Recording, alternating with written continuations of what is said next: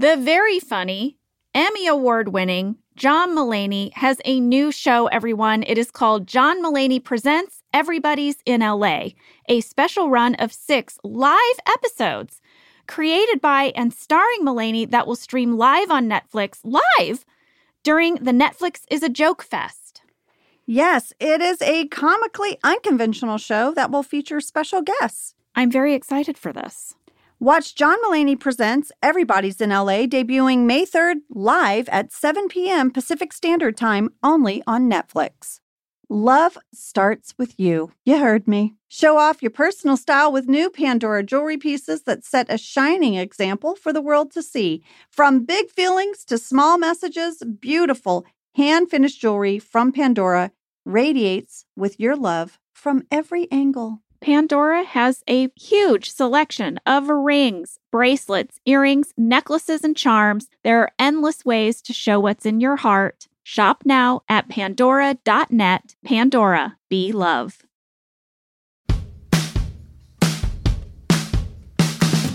I'm Jenna Fisher. And I'm Angela Kinsey. We were on The Office together. And we're best friends. And now we're doing the Ultimate Office Rewatch podcast just for you. Each week, we will break down an episode of The Office and give exclusive behind-the-scenes stories that only 2 people who were there can tell you. We're the Office ladies. Hello, everybody. Good morning. Today is very important. We have to do a very important legal procedure. Oh, Lord. I was like, wait, what's happening? And then I realized you're talking about the episode. The deposition. I was like, Jenna, what do we have to do? Did I miss an email?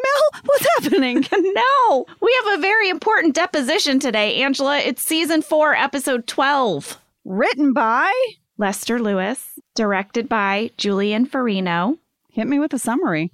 Here it is. Michael and Jan go to corporate, and Michael is deposed as a witness in Jan's wrongful termination case against Dunder Mifflin. What was Jan thinking? Why would you ever put Michael on any kind of witness stand? I don't know. I'm so glad she did. Well, while they're gone, Jim and Daryl play ping pong in the warehouse, which sparks a rivalry between Pam and Kelly. Mm-hmm. Fast fact number 1 this week, Angela, is Lester Lewis, the writer of this episode. Before writing on The Office, Lester had worked on The Larry Sanders Show and Caroline in the City. He was one of the original members of our writing team going back to season 1. And this is a tough one for me, Ange. For both of us, I know Lester passed away in 2013, and I don't even know where to start. I loved him. I loved this man. We bonded over our love of autobiographical comic books. We both loved those. And I just have such fond memories of being with him. And he was so funny. And he was so just kind and warm. He was so kind. And just a good person. And I miss him. Yeah, I mean, Lester was someone that made time for everyone. You know, those people, they make time for everybody. And he was just a wonderful part of our show. I re-listened to the DVD commentary for this particular episode. Lester is in the commentary. And it was so wonderful to hear his voice and also made me sad. It was bittersweet. But if you listen to the DVD commentary for this episode, you will just hear what a thoughtful person he was. And I'll share a few of the things that he said on the commentary as we record today, Jenna. I love that. Well, lady, what is your fast fact number 2? You know, ping pong features very heavily in this episode. So I felt we needed a little history of ping pong. Oh my gosh, did someone do a deep dive on ping pong? I did. I want you to know it has 2 other names. Oh. Table tennis or whiff-waff. Whiff-waff? That sounds made up. Do you want to play some whiff-waff? I'll play you some wiffle whiff-waff. Oh, dear. I'll chunk it at you. What else you got about ping pong? Ping pong began in Victorian England. I know you'll like the sound of that, Angela, in the 1880s. When lawn tennis players adapted their game to play indoors during the winter. Oh, where's my Netflix show about that? Right? Whiff-waff, episode 1. The Duke of Edinburgh comes to play whiff-waff.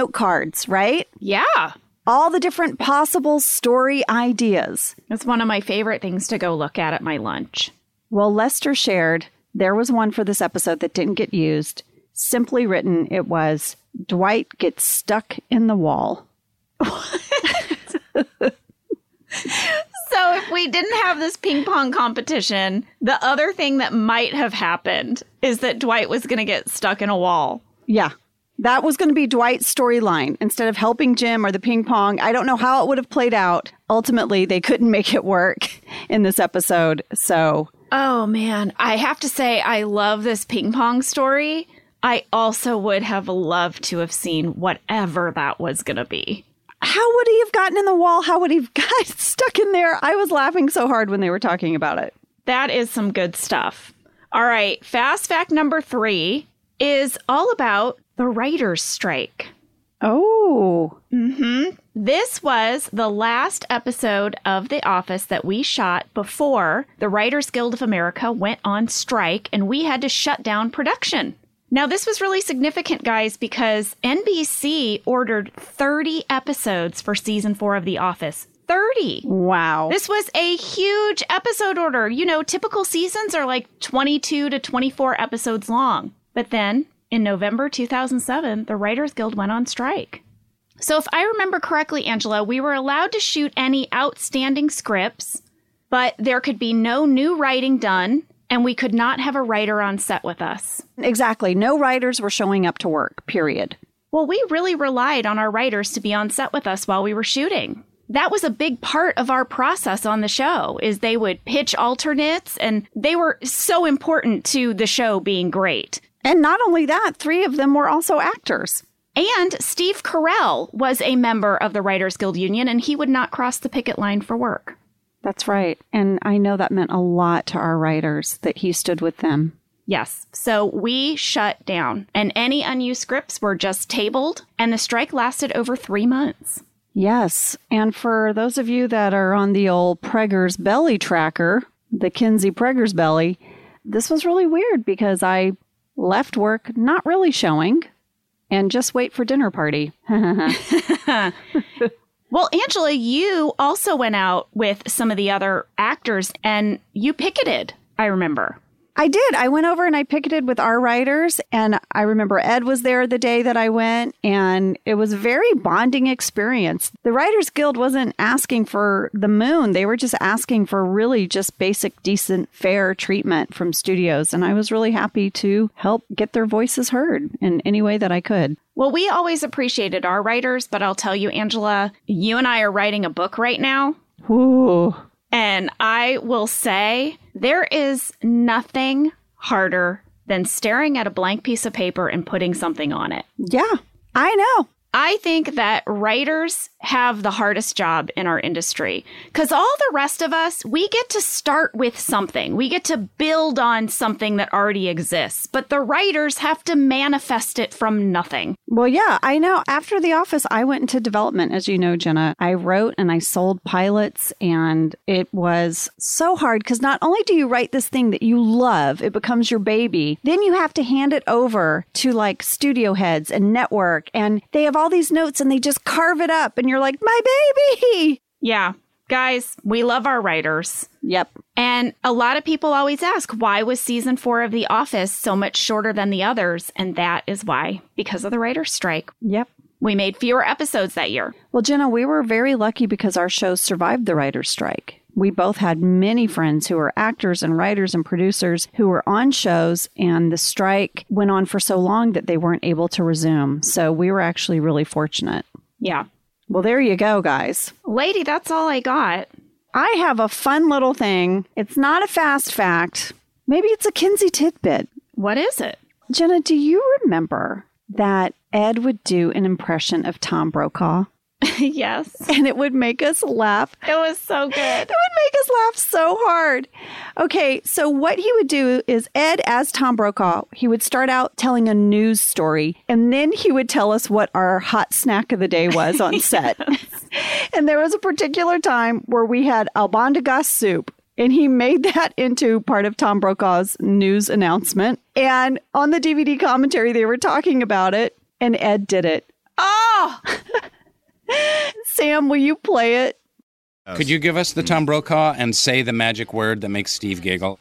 The Israelis have once again launched an all-out assault on albondigas soup.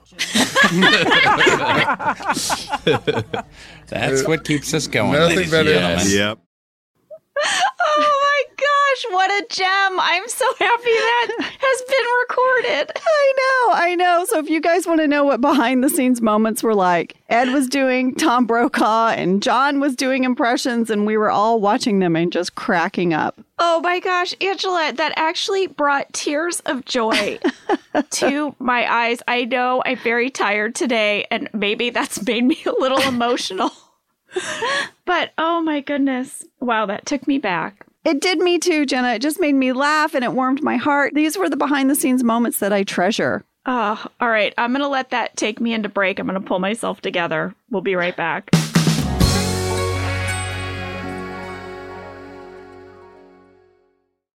Listen to this, because this sounds amazing to me. Ready? Okay. In a world that stops for no one, with life dominated by screens, there's still a place filled with endless reasons to put the phone down and pick up life. Doesn't that sound lovely? Where are we talking about? South Dakota. That's where Lee was born. Really? South Dakota. How did I not know that? I don't know. I didn't know he was born in South Dakota. Mm-hmm. He has family there. Well, South Dakota is a great place to vacation and adventure. You can get worlds away from home in the Badlands, find peace among the pines in the Black Hills, and unwind with each bend of the Missouri River. And if you're looking for love, you might find a Lee there. Oh my gosh. Made a good fella, South Dakota did. From Sioux Falls to Deadwood, you'll find yourself getting lost in a place that brings you closer to the world around you. You can immerse yourself in the creativity of both contemporary and traditional crafts. See why there's so much South Dakota, so little time at TravelSouthDakota.com. So this winter, we went on a little ski trip with another family, and we got an Airbnb, which was so wonderful, right? Because you can make your own breakfast in the morning. We could even go there for lunch to warm up.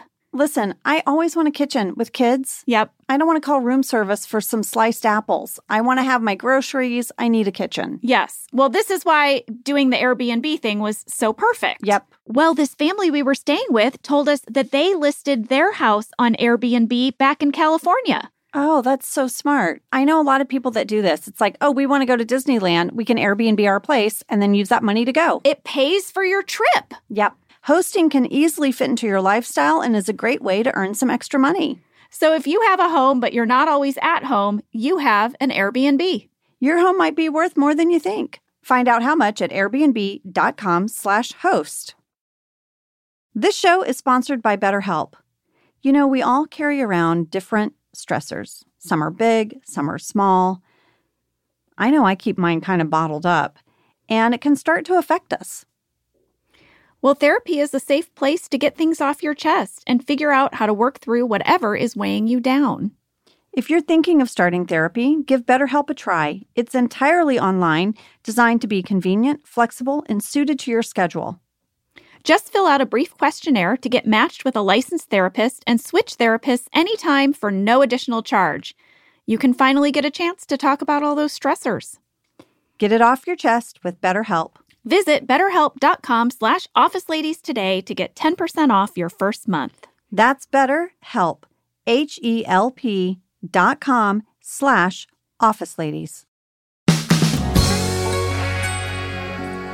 All right, guys, we are back, and Michael is in a series of very important meetings. The first meeting is with the accounting department. Seems very serious. Pam comes in, hands Michael a Post-it note. Yes, and Michael says with great authority after reading the note, you know what, I need to just call them back. I can't talk right now. Everyone is very perplexed when he does this, by the way. Well, Pam explains in her talking head that Michael does not get a lot of phone calls, but one time he got a phone call and she interrupted him during a meeting with a Post-it note. And he was so delighted by this gesture that now he has asked her to do it every time he's in a meeting. But he doesn't get any calls, so she just makes it up. Yeah. Jenna, I would like to point out at 35 seconds, I'm titling this Happiness in the Break Room. Oh, I think this is the most functional moment we ever see Jan and Michael. They're eating lunch together. She is laughing at whatever he's saying. Pam brings in the note. He says, you know what? I'll have to call them back. She's impressed. I think this is peak Jan Michael happy moment. yeah, you're right. They're being so functional. I know. Well, we had a fan question about this series of notes from Mariana W., Walter P., Philippa J., and Corinna O. Did Jenna make the sticky notes that Pam hands to Michael, or were they made for her? Guys, I did not make any of the sticky notes. None of the words, none of the drawings are mine. And the very famous "Hi, ya buddy" with the little hot dog, that was actually drawn by our showrunner, Greg Daniels. Yes. Lester talked about it in the commentary, and he said that Greg drew it just freehand quickly on their white message board. in the writer's room. Mm-hmm. And then he had the props department come up and look at the drawing on the message board, and they had to copy it and make it look just like the one on the message board. But then I heard they were not successful, and so they just handed Greg a sticky note and he redid it himself. Oh, that I don't know. They tried. I want to point out one thing, though, as the scene is happening between Michael and Ryan, and Pam is there. She's handed the note that says, "Hiya, buddy." And then Ryan's like, "No, you should take the call. Take the call." Yes. And Michael's like, "No, you are my friend. I will not." And he's saying, "I'm telling you, it's a work call. Take it." Jenna, your looks back and forth to Michael and Ryan in this moment, and then how you pick up the phone and you hit the extension and hand it to him. It's so good. Your reactions made this scene for me. Oh, you're so nice. I loved shooting that scene. It was so fun to watch them go back and forth. I loved the scenes where I got to just watch. You know what? That's who the audience is relating to, because the audience is like, "Oh my God, oh my God, oh my God." What's going to happen? What's happening? Well, next up, we are in the car with Jan and Michael. They're going somewhere. We find out they're on their way to New York City because Michael is going to be deposed in Jan's wrongful termination lawsuit. And we had a fan catch from Veronica Wright at 1 minute 53 seconds. You can see that Jan has on flip-flops while she's driving the car. Oh my God, really? Mm-hmm.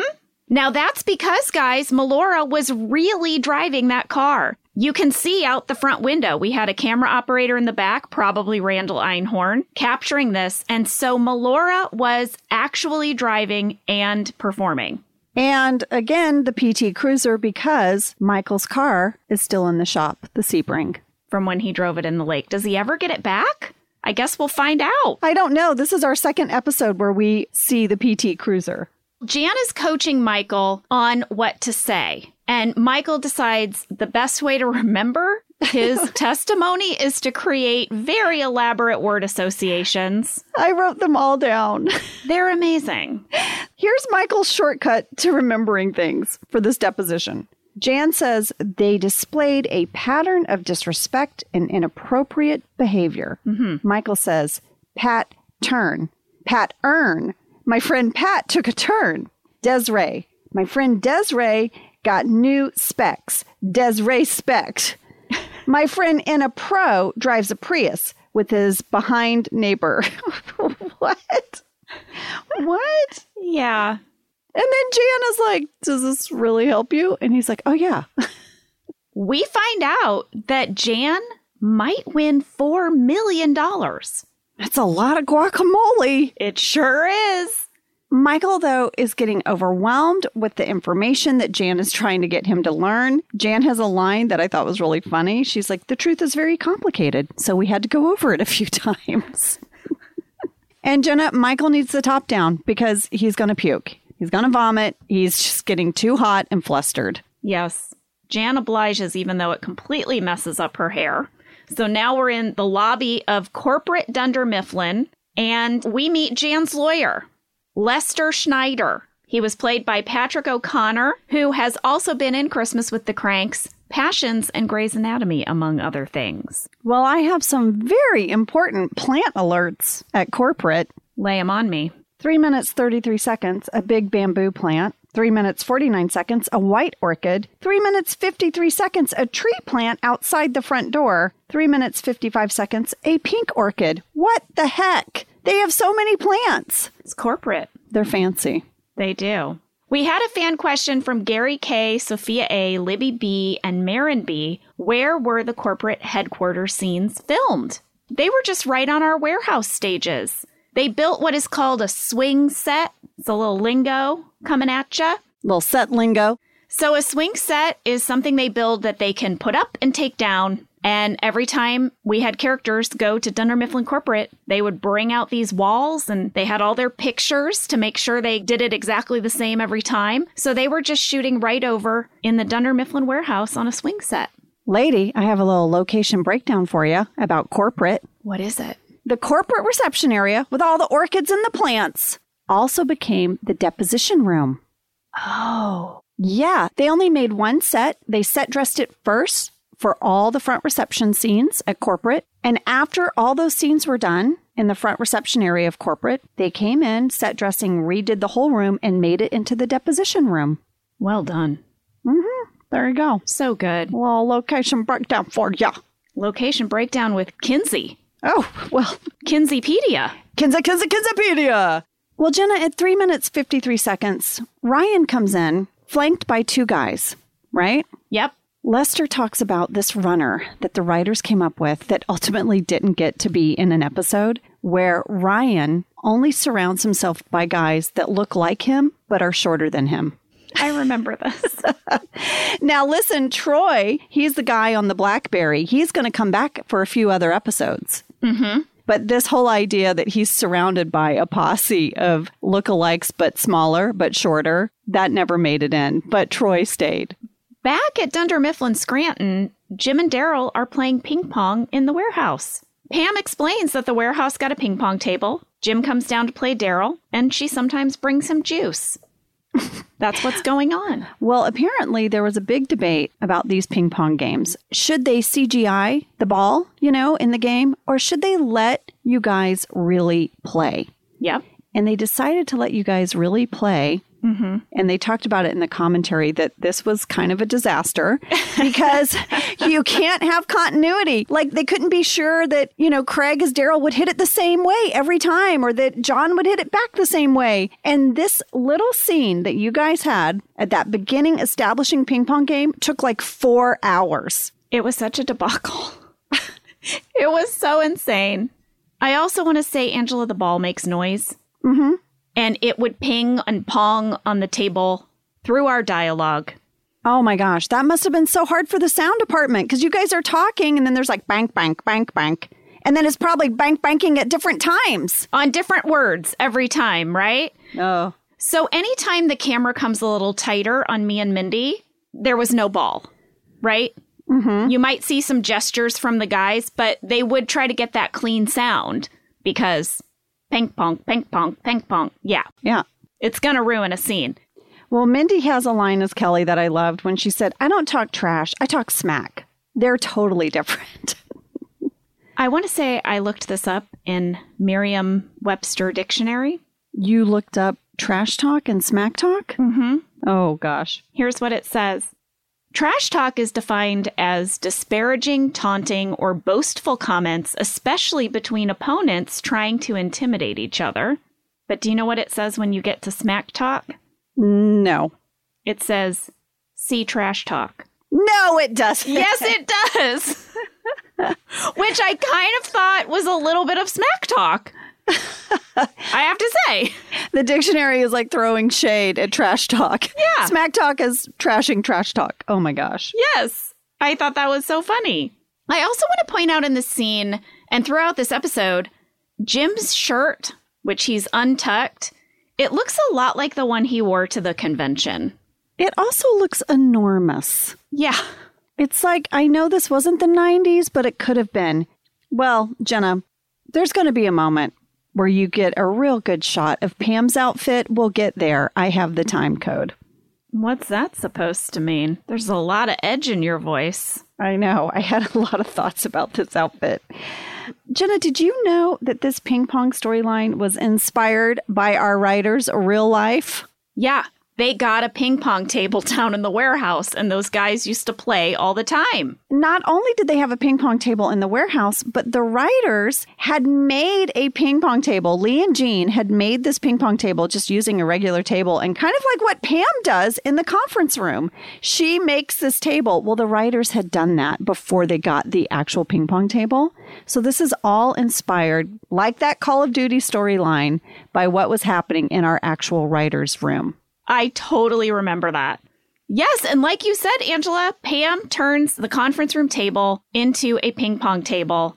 She closes the blinds, and she tells Jim, you have to practice. You have to practice so that you can beat Daryl. And she tells him about Kelly's smack talk. Mm-hmm. And he's like, all right, I'll do it. But I did love how Jim immediately was like, oh, I can't beat Daryl. Like, oh, yeah, no, that's not happening. Back at corporate, Michael meets Diane Kelly, the corporate legal counsel, who was played by Holly Maples. You might recognize her from the show In Plain Sight. She played Eleanor Prince. And he also finds out that Toby is going to be present for his deposition. Yeah, and he says, I want him gone. I don't talk until he leaves. And they're like, Toby is here as your representative, Michael. Well, then Michael is sworn in. Jenna, I have to share this. I have to share. Right as he's sworn in, there was a deleted scene that didn't make it in that is so good. Michael stands up to the room and says, I have an opening statement. Oh, my God. Are you serious? Yes, it's so good. He does this whole heartfelt opening statement to this room of just stoic faces. And they're like, what is he doing? And he does it as if he's in a legal drama, like television show. Like all the movies he's ever watched about lawyers, every TV show, he makes an opening statement, a plea to the jury, to the judge. Like, it's so ridiculous.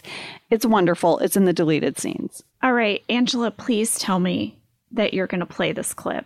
Sam, can you play Michael's opening statement? Continue. I would like to make an opening statement. Fine. Please be brief.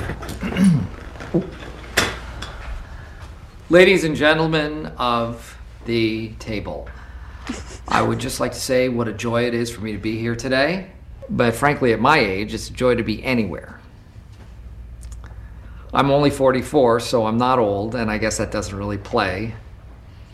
But the point is, I have a sense of humor, and I implore you all to have a sense of humor as well. Jan, David, my wonderful girlfriend, my gorgeous company. Why don't we all just take a big deep breath and just relax?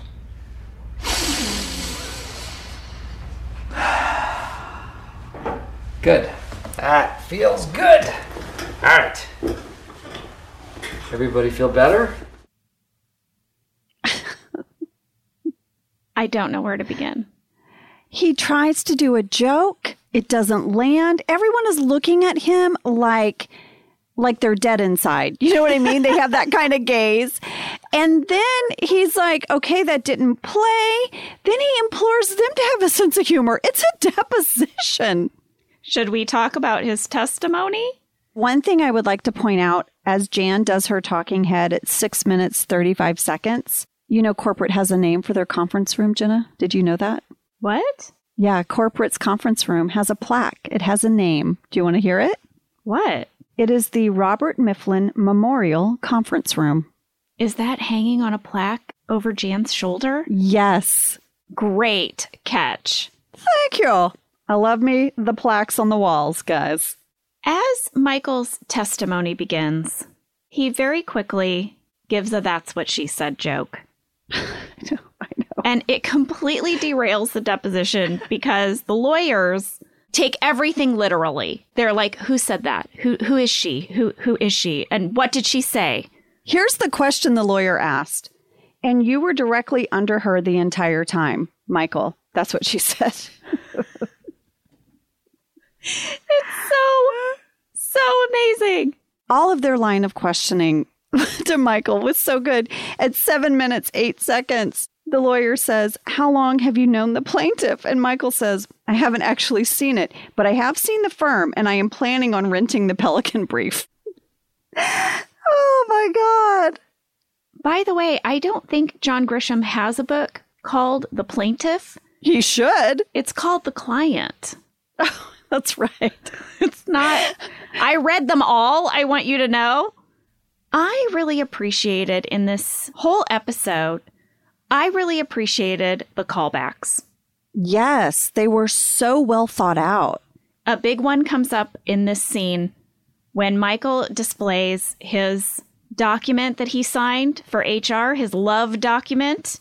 It's a callback from Cocktails because it's in a frame. Michael said he was going to frame it, and he did. There it is, framed. And he didn't bother to take it out of the frame to bring it to the deposition. He brought it in the frame. Also, Angela, at 8 minutes 48 seconds, there is a super cool Dunder Mifflin mug on the table in front of Michael. Did you see it? It's black with silver letters. I did see it, and I thought, well, Fancy Corporate has fancy mugs. I want this mug. I don't think they ever did merch of this mug. What a missed opportunity. It's a classy mug. I loved it. Yeah, we never got one. No, we always got the white mug with the blue letters.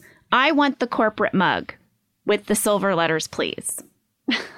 Michael has one line, Jenna, that I had to write down. 8 minutes, 28 seconds.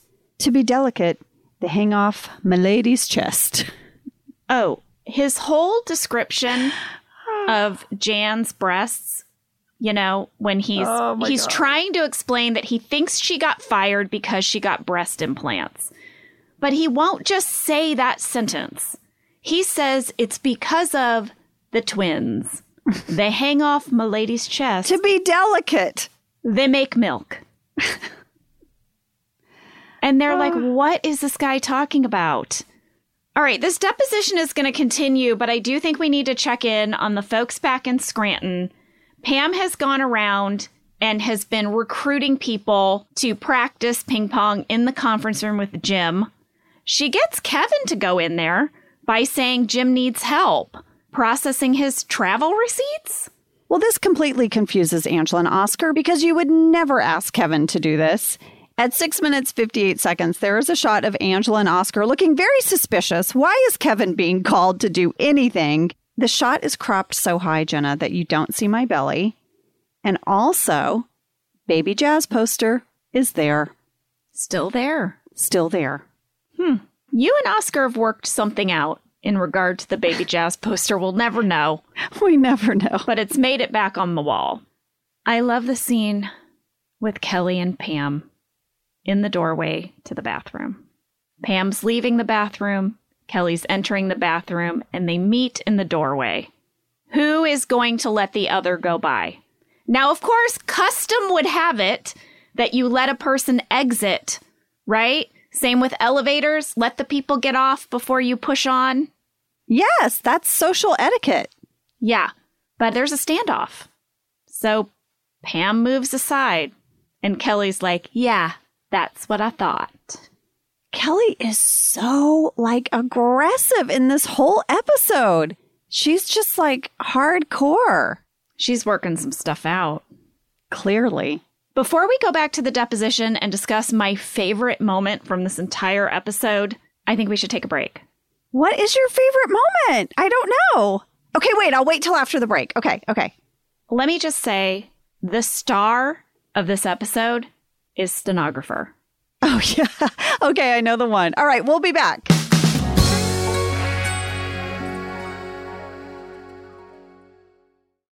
This podcast is brought to you by Squarespace. Finding work-life balance can be tough, but Squarespace gives you the tools to reach your goals and have time to celebrate. Squarespace is the all-in-one website platform for entrepreneurs to stand out and succeed online. You can use Squarespace to create a website, engage with your audience, and sell anything from products to time, all in one place. Well, we've told you before that we use Squarespace for our Office Ladies website, and it is so user-friendly, so easy to use. We are not tech people, and we could not be happier with our experience. Head to squarespace.com for a free trial, and when you're ready to launch, go to squarespace.com/officeladies to save 10% off your first purchase of a website or domain. When it comes to hiring, the best way to search for a candidate isn't to search at all. Don't search, match with Indeed. Indeed doesn't just help you hire faster. 93% of employers agree Indeed delivers the highest quality matches compared to other job sites, according to a recent Indeed survey. Ditch the busy work. Use Indeed to connect with candidates faster by scheduling, screening, and messaging. And Indeed's matching engine is constantly learning from your preferences, so the more you use Indeed, the better it gets. 23 hires were made on Indeed every minute, according to Indeed data worldwide. And listeners of this show will get a $75 sponsored job credit to get your jobs more visibility at Indeed.com/OfficeLadies. Just go to Indeed.com/OfficeLadies right now and support our show by saying you heard about Indeed on this podcast. Indeed.com/OfficeLadies. Terms and conditions apply. Need to hire? You need Indeed. We are back. And Angela, during the break, I asked Sam to please pull this clip of the stenographer reading back some of Michael's testimony. Oh. So this happened right after a commercial break of the show. The first scene back was just the stenographer reading. And it's so brilliant. Sam, will you play it? Mr. Scott, do you realize you just contradicted yourself? I did. Yes, you did. Can I go to the bathroom? No, I really have to. I've been drinking lots of water. You went 5 minutes ago. That wasn't to go to the bathroom. That was to get out of a question. You still have to answer it. First, can I go to the bathroom? No. She is perfection. Lady, we got so much mail about her. Caitlin F., Brittany T., Lindsay H., Sarah C. Who is the stenographer? She is fantastic. How in the world did she repeat those lines back to the room with a straight face? And her cadence is so perfect. Guys, her name is Valerie Ross. She most recently played the role of Eunice Simpson, O.J. Simpson's mom in American Crime Story. But let me tell you, she has done a ton of work as a dramatic actor. But I went to her webpage, and in her biography on her website, which is amazing, by the way, guys, I'm going to put a swipe up to it in the stories because her life is amazing. But I discovered that she completed the 2-year program at Second City in Chicago, famous improv comedy. That's the same place that Steve studied. She also did improv with 8 Pieces of Gold in San Francisco. She did comedy at the Comedy Store. She worked all over Los Angeles in improv theater. And yet her resume is like all dramatic work. It was so fascinating to me. I also have a connection with her. We both had guest starring roles on the TV drama Cold Case. Not in the same episode, but I found that interesting. Valerie and I. I really felt like in my deep dive of Valerie Ross that it pointed to something that our show was so great at, which was hiring people for the realism, which made it funnier than if someone played it for comedy. That is right. That's why it's so funny, is because when you hear her read off the testimony, it's like every courtroom you've ever gotten to look at, right? I don't know. I did jury duty. Have you done jury duty? I did jury selection. I was not ultimately picked. But you sat on a jury? I sat on a jury. What was your case, can you say? First of all, I always get called for jury duty. And I don't know, Jenna, what is it? I always get picked.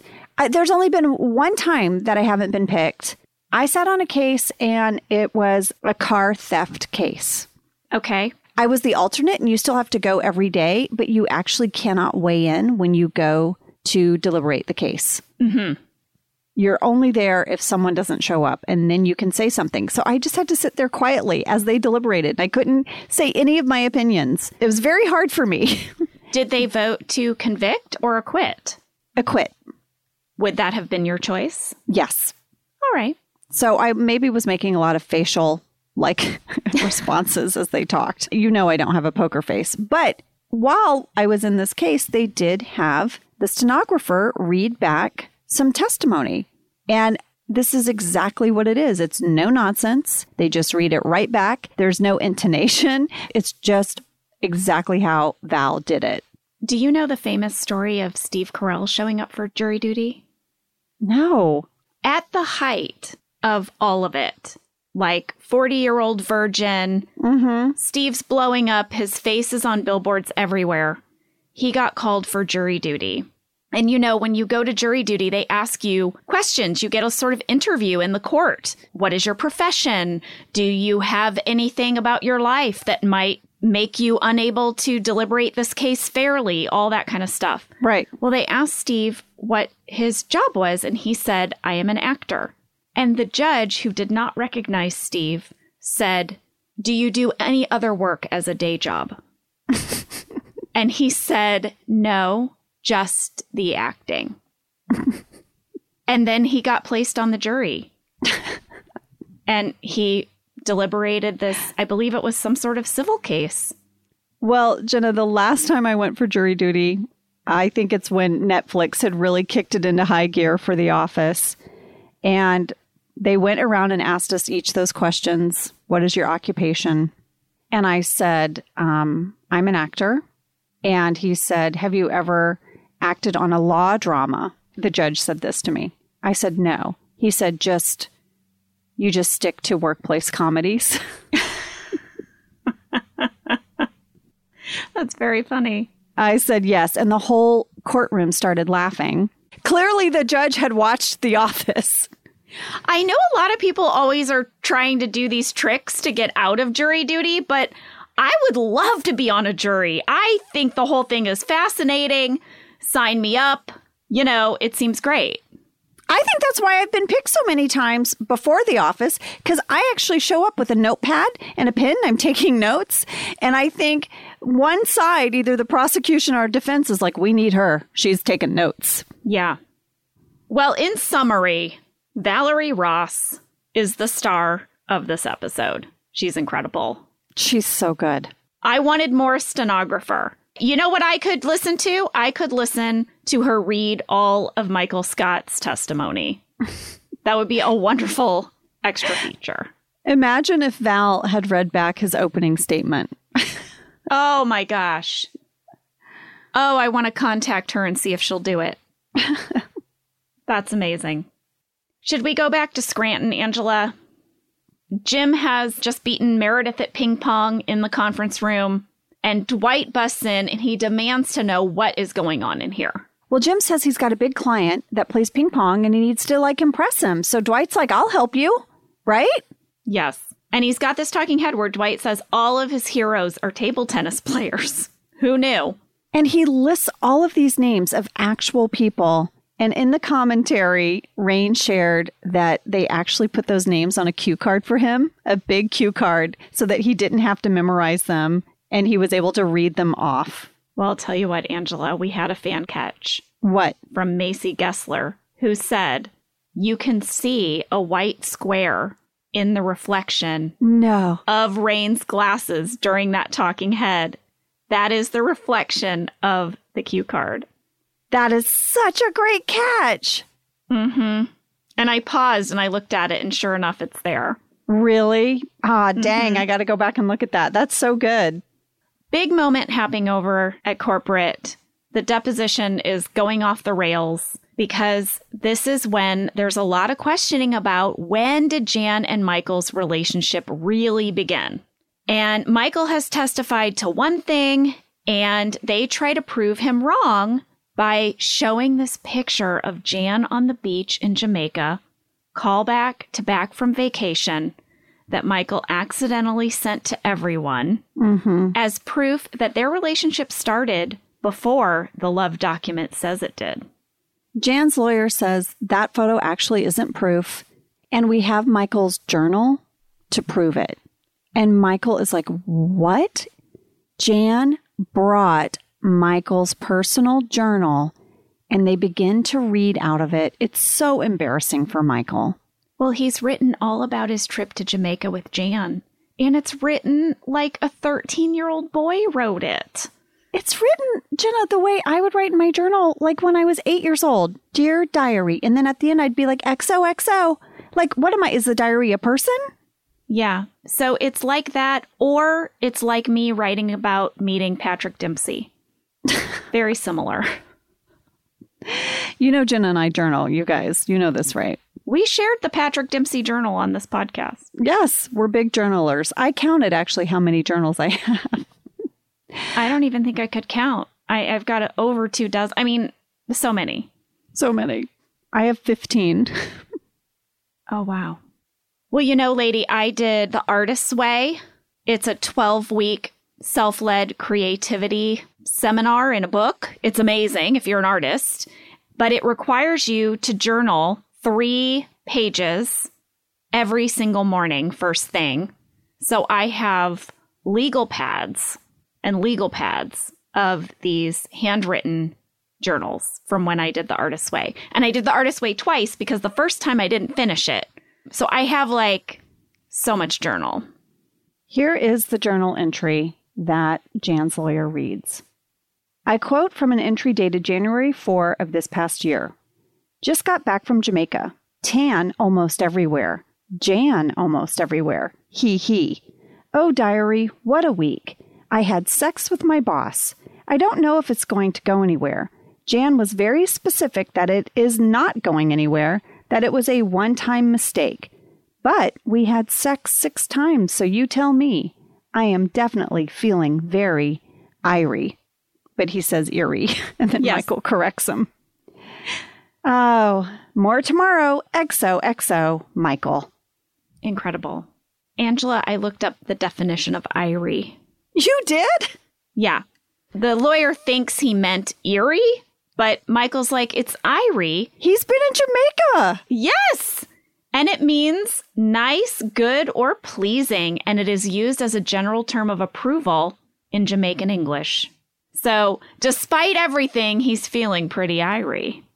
I have to say, Michael is absolutely crushed and feels betrayed by this reading of his journal. It is embarrassing, and he is right to feel that way. Jan is horrible. This was horrible, and this was premeditated. Yeah. She brought it from their home. Now they decide, we're going to make copies of the journal. We're going to make 10 copies. Toby's like, actually make it 11. Michael is just sinking further and further into this like embarrassing spiral. And Lester talked on the DVD commentary about one of the challenges of writing this episode was taking Michael through these layers, right? At the beginning of the deposition, he's feeling confident. And slowly with each layer, it's just all falling apart. It's hard to believe that it's going to get worse from here, and yet it does. It's so tragic. And now they go to lunch, and everyone in this corporate lunchroom is reading his journal. All I could think of was, corporate has a cafeteria?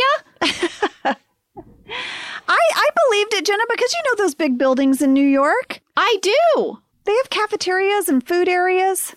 Lady, I love a corporate cafeteria. I'll tell you what, I only experienced it once when I worked at the Coca-Cola bottling company in Los Angeles. It's where they bottle the soda. I worked on the complaint hotline there. You did? I did. I took all of the complaints, and basically the policy was anyone who called to complain got free coupons for soda. I had to listen to all the complaints and log all the complaints, and then mail the coupons. That was my job. It's kind of off in a remote area, this factory. You get 30 minutes for lunch. There's nowhere to go, so you had to bring your lunch, or they had a corporate cafeteria. And lady, all the soda was free. Ho! You could drink as much as you wanted all day. The fountain sodas were free. But I love a cafeteria. I don't know what it is about it. I liked it when I was in high school. I loved it in college. I love a cafeteria. This is going to melt your brain for a moment. About 1.5 years ago, I met my friend, Derek Haas, who works on Chicago Fire, Chicago PD. He's like the showrunner creator. He's like amazing, talented writer. We went to college together. He's like, Ange, come have lunch. Let's catch up. I'm like, awesome. He's like, you know, our office is on Universal Studio Lot. I said, yeah. He was like, so come meet me. We'll go to the NBC Universal Commissary. I said, what? He said, have you never been? You're on an NBC show. I was like, no, we filmed over in this little soundstage in the middle of nowhere. He said, oh yeah, NBC has an amazing commissary. What? Jenna, it looks like you're at the Four Seasons. I'm talking like fabric napkin. The water glasses that are the big glasses, you know, where your iced tea comes with like a lemon wedge. Yeah. Jenna, we never got the NBC commissary treatment, but it was really good. I also went there years later to have lunch with Terry Weinberg, who is one of the executive producers of The Office. She works on the lot. She invited me for lunch at the commissary, and I thought the same thing. I thought, wow, Greg could have chosen to have our show on the lot, but he wanted us to be more independent and have our own space, which ultimately I loved and was the right decision. Except for that damn cafeteria. I mean, I would have really liked that. The cafeteria was legit. This is not to say that we didn't have the greatest food on our set because our caterers were amazing. I just really like a cafeteria experience. It's not the food necessarily. I love the tray and you go down the little thing with the silver bars. You know, I love a soup plantation. This is why, I think. Lady, you don't have to even talk about this with me. You've heard my thoughts on a Vegas buffet. I know. It's just things we like. Guess where we filmed these corporate cafeteria scenes, Angela? I know, but I'm not going to say. You tell us. At the Universal Studios commissary. So crazy. We filmed them for one day. We rented the entire space, so everyone who was working there didn't get to eat lunch there that day because all the people in the background were hired by us for non-speaking roles. We had that cafeteria that day to shoot these lunch scenes. Well, Jenna, Michael's walking around the cafeteria and he doesn't know where to sit. Everyone's reading his journal. He's feeling a bit lost. And you know he's at the bottom of the barrel when he goes and sits with Toby. And Toby tries. Toby is so kind. Yeah. He brings up his parents' divorce and how it made him feel. Both of his parents wanted him to testify. And he's like, but I just love them both so much. Yeah. And he's sort of saying, Michael, I know you love Jan and you love Dunder Mifflin. So I see how you're pulled in two directions too. That's the subtext. Michael responds by pushing Toby's tray onto the floor, and his entire lunch goes with it. So Lester talked about this moment. He said in the script they had written where Michael just goes off on Toby, like makes a big speech. And they filmed it that way. And then Paul Lieberstein pitched, hey, why don't we do one take where he just shoves my tray off the table and walks away and doesn't even respond to me? And they did it. It was just like in the moment, idea in the moment. And that's what made it in. So good. So funny. When the deposition continues, they are still reading Michael's diary. They have some questions. They say, who is this other woman, Ryan, who you refer to? No. Toby cannot keep his composure. He is cracking up. Michael just so looks up to Ryan, and his admiration of Ryan is one of my favorite little tidbits of the show. Well, he has a man crush on him. And, you know, Ryan got to do all the things I think Michael had hoped for. He went to college. He got his MBA. He's at corporate now. He represents something to Michael that Michael always hoped to have. Yeah. That kind of status. And now they're going to start reading from Jan's performance review of Michael, which we find out she wrote after they were together. Oh. And her comments are so harsh and mean, really mean. She recommends that he be let go from the company. She's out of carrots. She's out of sticks. Yeah. Nothing works with Michael, and that he's best suited for sales, which, by the way, Jenna, I don't think she's wrong. I don't think she's wrong either. But this guts Michael. Yeah. He said, you expect to get screwed by your company, but you don't expect to get screwed by your girlfriend. We got some mail. We did. This is from Lu Chen, who says, as a lawyer who's taken depositions, I felt that the Michael deposition as depicted in this episode was impressively true to life while still being hilarious. And Kate P. and Peter W. pointed out something I thought was very interesting. Why didn't they use the documentary film footage for proof in the deposition? Oh, interesting. Yes. Interesting. They would have. They could have. Yeah. We could see a lot of stuff on tape. They didn't ask. But they agreed to have the cameras in the room. Yes. So interesting. Well, you know, Jenna, in the deleted scenes, there's a moment, you know, where Michael's like, listen, she didn't mean it. She was going through a divorce at the time. She was drinking a lot. And then Jan makes a face, right?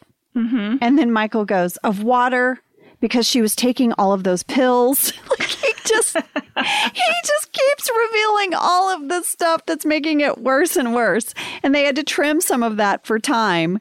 But I just loved it. Ladies, speaking of water, do you know how much water Tom Brady drinks every day? What? Yeah. Tom Brady? Where's this coming from? It's coming from the fact that the Super Bowl was recently. Yeah. And Tom Brady won. Yeah. And he looks like he's still 24. And I became a little obsessed with his athletic ability. And I read, and this is common knowledge, apparently, Lee was like, welcome to Tom Brady. Jenna, thanks for...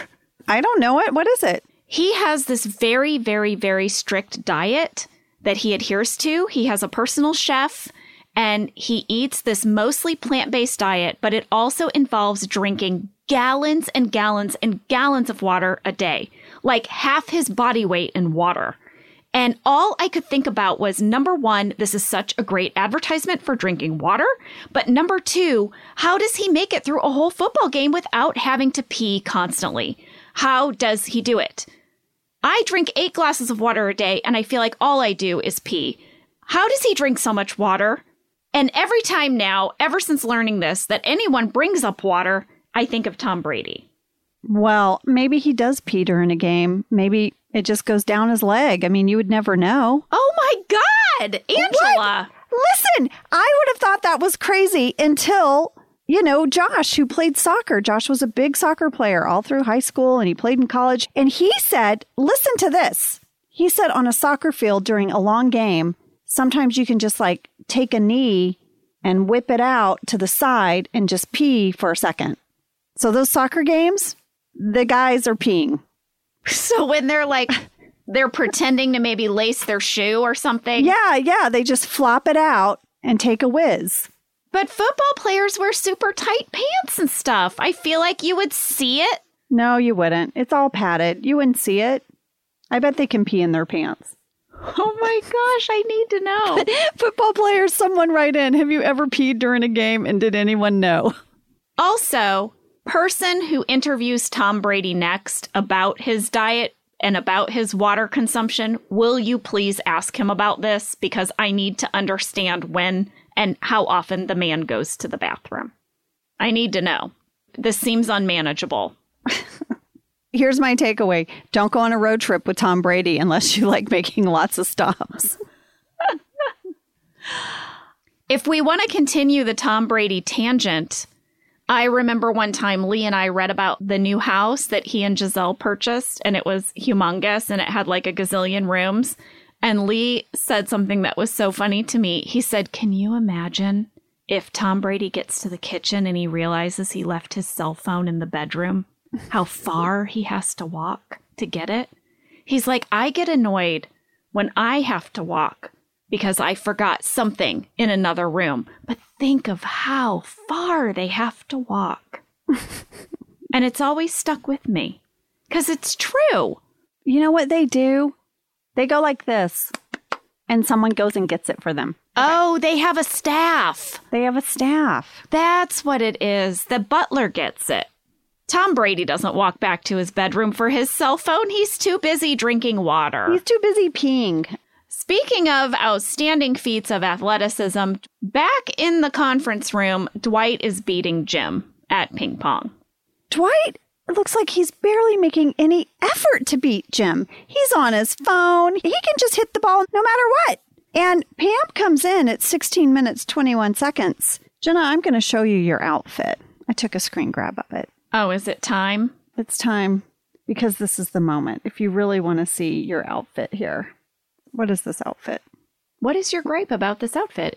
We have black tights, a long black skirt just below your knee, a blue buttoned-up sweater.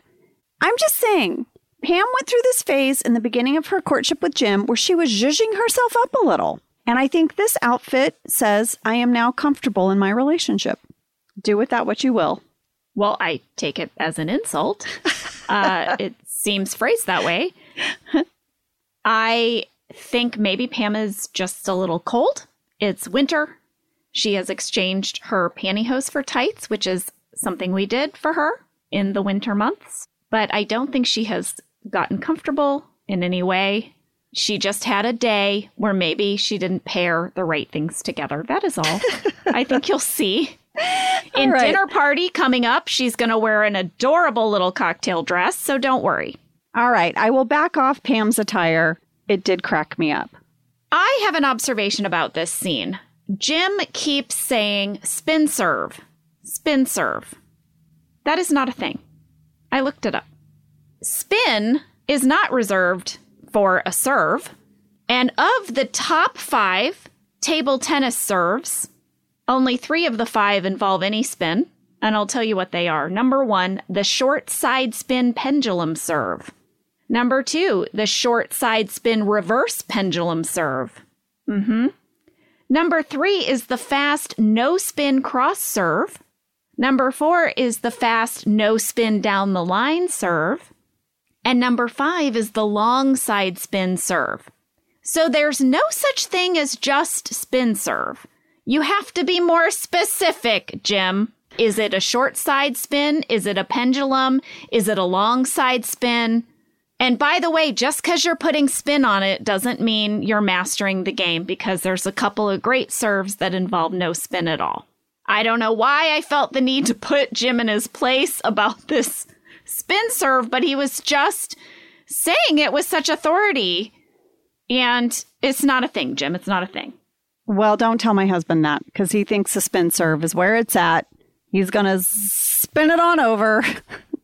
Listen, it's just that there needs to be more specificity. Well, I'm going to tell him that next time he's playing while I'm trying to eat at the ping pong table. Please do. You put him in his place. Josh, that's not the long spin. Side spin. Short spin. That's a short spin. There you go. Well, Jim says he's ready. I'm going to go play Daryl. Pam's so excited they go down to the warehouse. And right away, it's not going Jim's way, and Kelly starts doing all of her smack talk, trash talk. She's making up a song, hey, hey, you, I don't like your boyfriend. She's doing a whole thing. Pam has had it. Yeah. She's like, you and me, right now, we're going to play. And they are both horrible. We had a fan question from Corinna O, Naomi Y, and Lizzie M. Are you and Mindy actually bad at ping pong, or did you have to pretend? Let me say this.